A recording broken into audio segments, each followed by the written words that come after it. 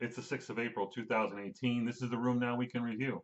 Hi, I'm Dr. Jack Cush, Executive Editor of RoomNow.com. This week we're going to talk about what happens when the temporal artery biopsy lets you down, who not to sit next to on the plane, and who are those people with a mask? Maybe you should talk to them.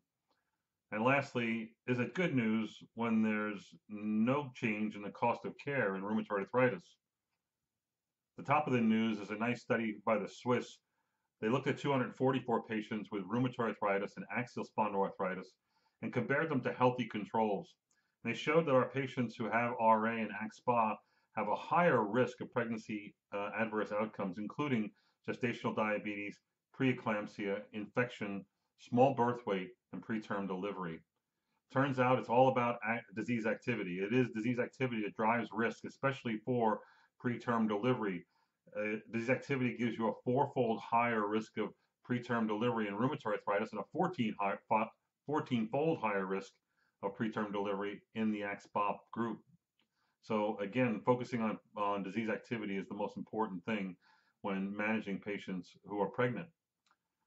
An interesting study comes from Harvard and their use of the EMR in monitoring their RA patients. Jeff Sparks and his colleagues looked at about 170 RA patients and focused on 116, majority, who had either BMI evidence of obesity or being overweight, and looked at outcomes according to what happened to their weight. Turns out there was 31 patients who lost more than 5 kilograms of weight, and this group of those who lost weight had a threefold higher odds of actually achieving significant disease improvement as defined as a CDAI of equal to or greater than 5-point change for the better. So again, it's very important data. It should be fuel for you to counsel your patients about the benefits of losing weight, especially if you have an inflammatory disease like rheumatoid arthritis. A study from the Scandinavian Journal of Rheumatology looked at what happens to the total cost of care and what happens to care overall in two different time frames separated by 10 years. They looked at these two cohorts that either began in 1996 or 2006 and showed a number of interesting observations. What decreased? Disease activity, sick leave, and hospitalizations when you compared 96 to 2006. What increased was DMARD use and the cost of drugs. What didn't change was the total cost of care, which was about 12 to 13,000 euros in both time frames and not significantly different between the groups.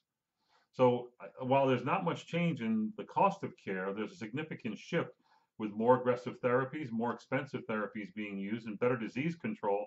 But while that may cost a lot more money, what the savings are in hospitalizations and surgeries. So that's sort of good news, I believe, for rheumatoid arthritis overall.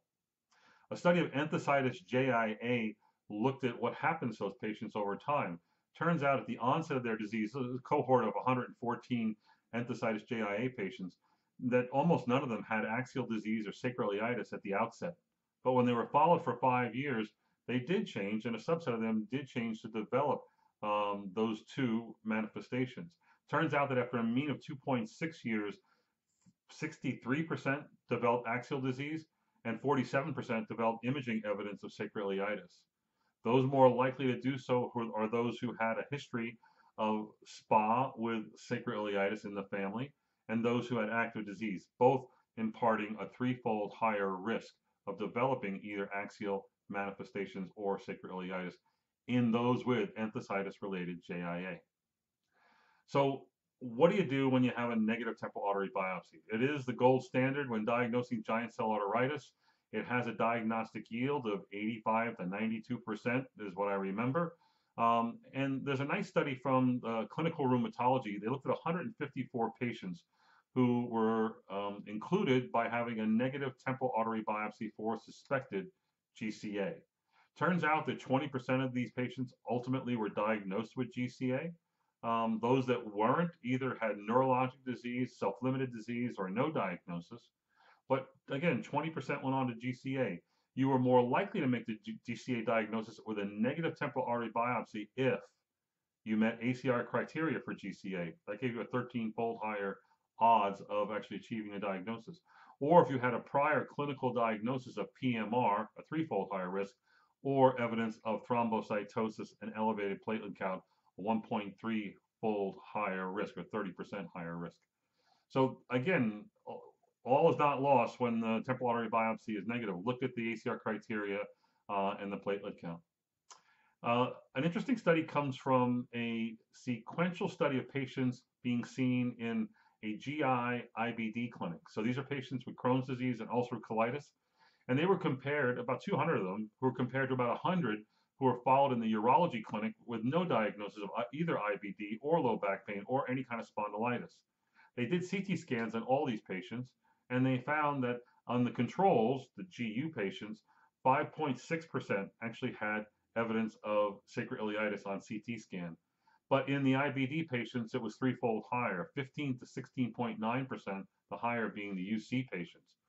Again, these numbers are sort of in line with what you expect in an IBD population, a small subset, close to 20%, that may actually develop axial disease of some sort, but that you can find it by sacroiliitis. They didn't look at B27 positivity. They didn't look at symptomatology here. It's just how many developed sacroiliitis or had sacroiliitis when you looked at the CT scan. I think that's somewhat instructive. There's another study that looked at patients who have IBD and shows that 3 million patients we know in the United States have IBD. What is their risk of actually developing a myocardial infarction? Well, there's a very large cohort of 22 million IBD patients, and it shows that they have a twofold higher odds of developing a myocardial infarction when followed over time, suggesting it's inflammation. It doesn't have to be rheumatoid. It can be any kind of inflammatory disease that actually is at a higher risk of developing cardiac complications, especially myocardial infarction. Myocardial infarction was also looked at in a claims database study looking at, is cardiovascular events more frequent with one drug or another. And these are patients starting either tocilizumab, about 6,000 patients, or abatacept. These are claims data from Medicare, elderly people, but then younger people with pharmametrics and IMS and market scan commercial databases. And again, large numbers, 6,200 versus 14,000 plus patients. And in the end, they found no higher risk of cardiovascular events with either drug. Comparing tocilizumab to abatacept, the hazard ratio is 0.82 and it overlapped with 1, suggesting no difference between the two. This is important because many people are concerned about tocilizumab, and maybe it might have a higher risk because of its association with hyperlipidemia in 20% of patients. But it turns out that that's not clinically important. We do know those patients also significantly drop their CRP levels. We also know that there's another study called INTRACT that we reported on last year, and that was a head-to-head 3-year trial of tocilizumab versus etanercept, looking specifically at lipid levels and cardiovascular outcomes. And while lipid levels did go up in the tocilizumab group, there was no difference in cardiovascular events between etanercept and tocilizumab. We do know from many studies that chronic TNF therapy does lower cardiovascular event rates. So again, I think this data from the claims data on tocilizumab versus abatacept is encouraging. There's an interesting study looking at NXP2 antibodies. I don't know if you're aware of NXP2 antibodies, but they are found in a subset of patients with dermatomyositis who may or may not have calcinosis and who may be at higher risk of developing cancer. It's sort of like the TIF1 antibody that's associated with myositis and cancer, but this is NXP2. But an interesting study comes from looking at 56 patients who have this, 18 of whom did have calcinosis, 38 of whom did not have calcinosis. And the interesting part of the study is they showed that NXP2 positivity, they all had positivity, but titers actually correlated with disease activity for their myositis, but only in those patients without calcinosis, not with calcinosis. So I think it suggests that NXP2 can be used to define a different phenotype of dermatomyositis patients who, without calcinosis, the NXP2 antibodies may correlate well with disease activity. It'd be nice to see this repeated in another study. A study comes from the JIA literature looking at IL-6 inhibition in patients with Still's disease or systemic onset juvenile idiopathic arthritis, or systemic JIA. This is a study from the German AIDS registry, the Autoinflammatory Disease Network or Registry, where since 2009 they've enrolled over 200 patients with systemic JIA. They found a subset of these patients who were treated with tocilizumab and looked at their outcomes. What they found was that in 12 months, 35% had no disease activity and had done very well. Sort of a low number, but it's a stringent definition of no disease activity. By 12 months, it actually had increased to as high as 70%, had significant improvement with IL-6 inhibition. So I think that this data is somewhat instructive. The question is, who should really get IL-6 inhibition?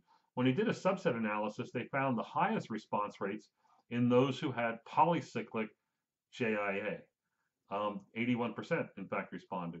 59% responded if they had monocyclic JIA, and only 29% responded if they had polyarticular JIA.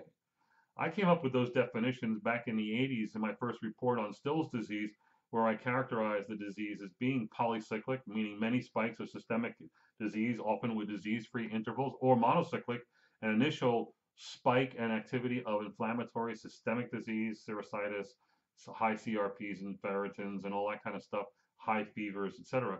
But there's a subset of patients who have chronic articular disease, and they may not respond as well. That might be a good indication for guiding your therapy when trying to choose IL-6 inhibition versus IL-1 inhibition in someone who has new systemic JIA.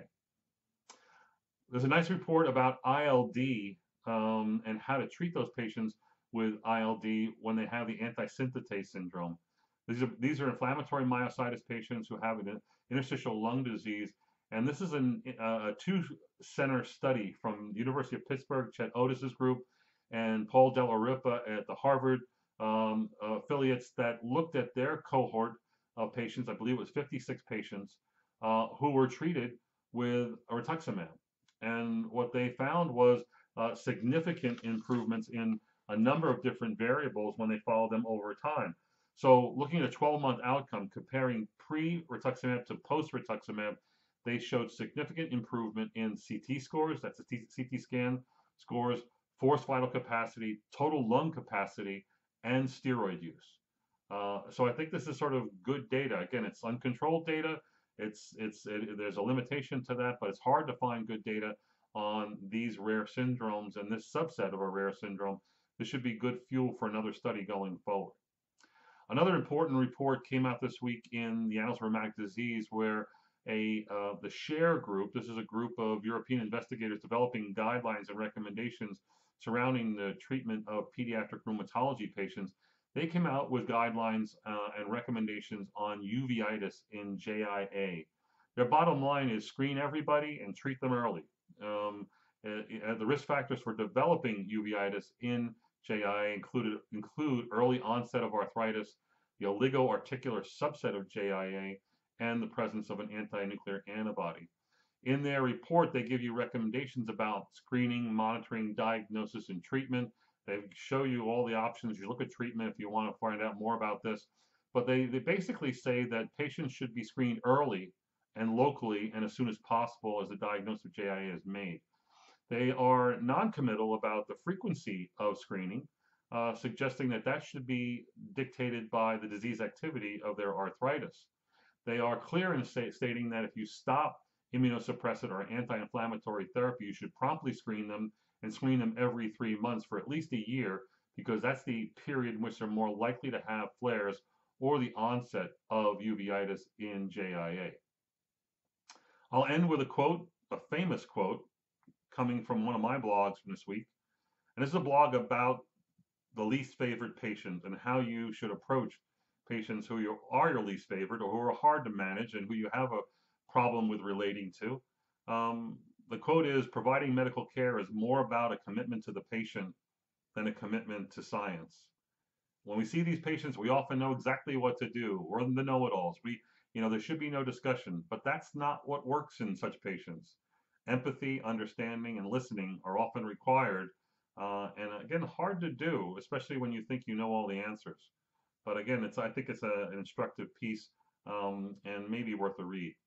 That's it for this week at rheumnow.com. Go to the website to find the links to these reports. Be sure to tell your friends to listen in on their next podcast that they can get on their iPhone or their Android phone. either on iTunes or on Stitcher.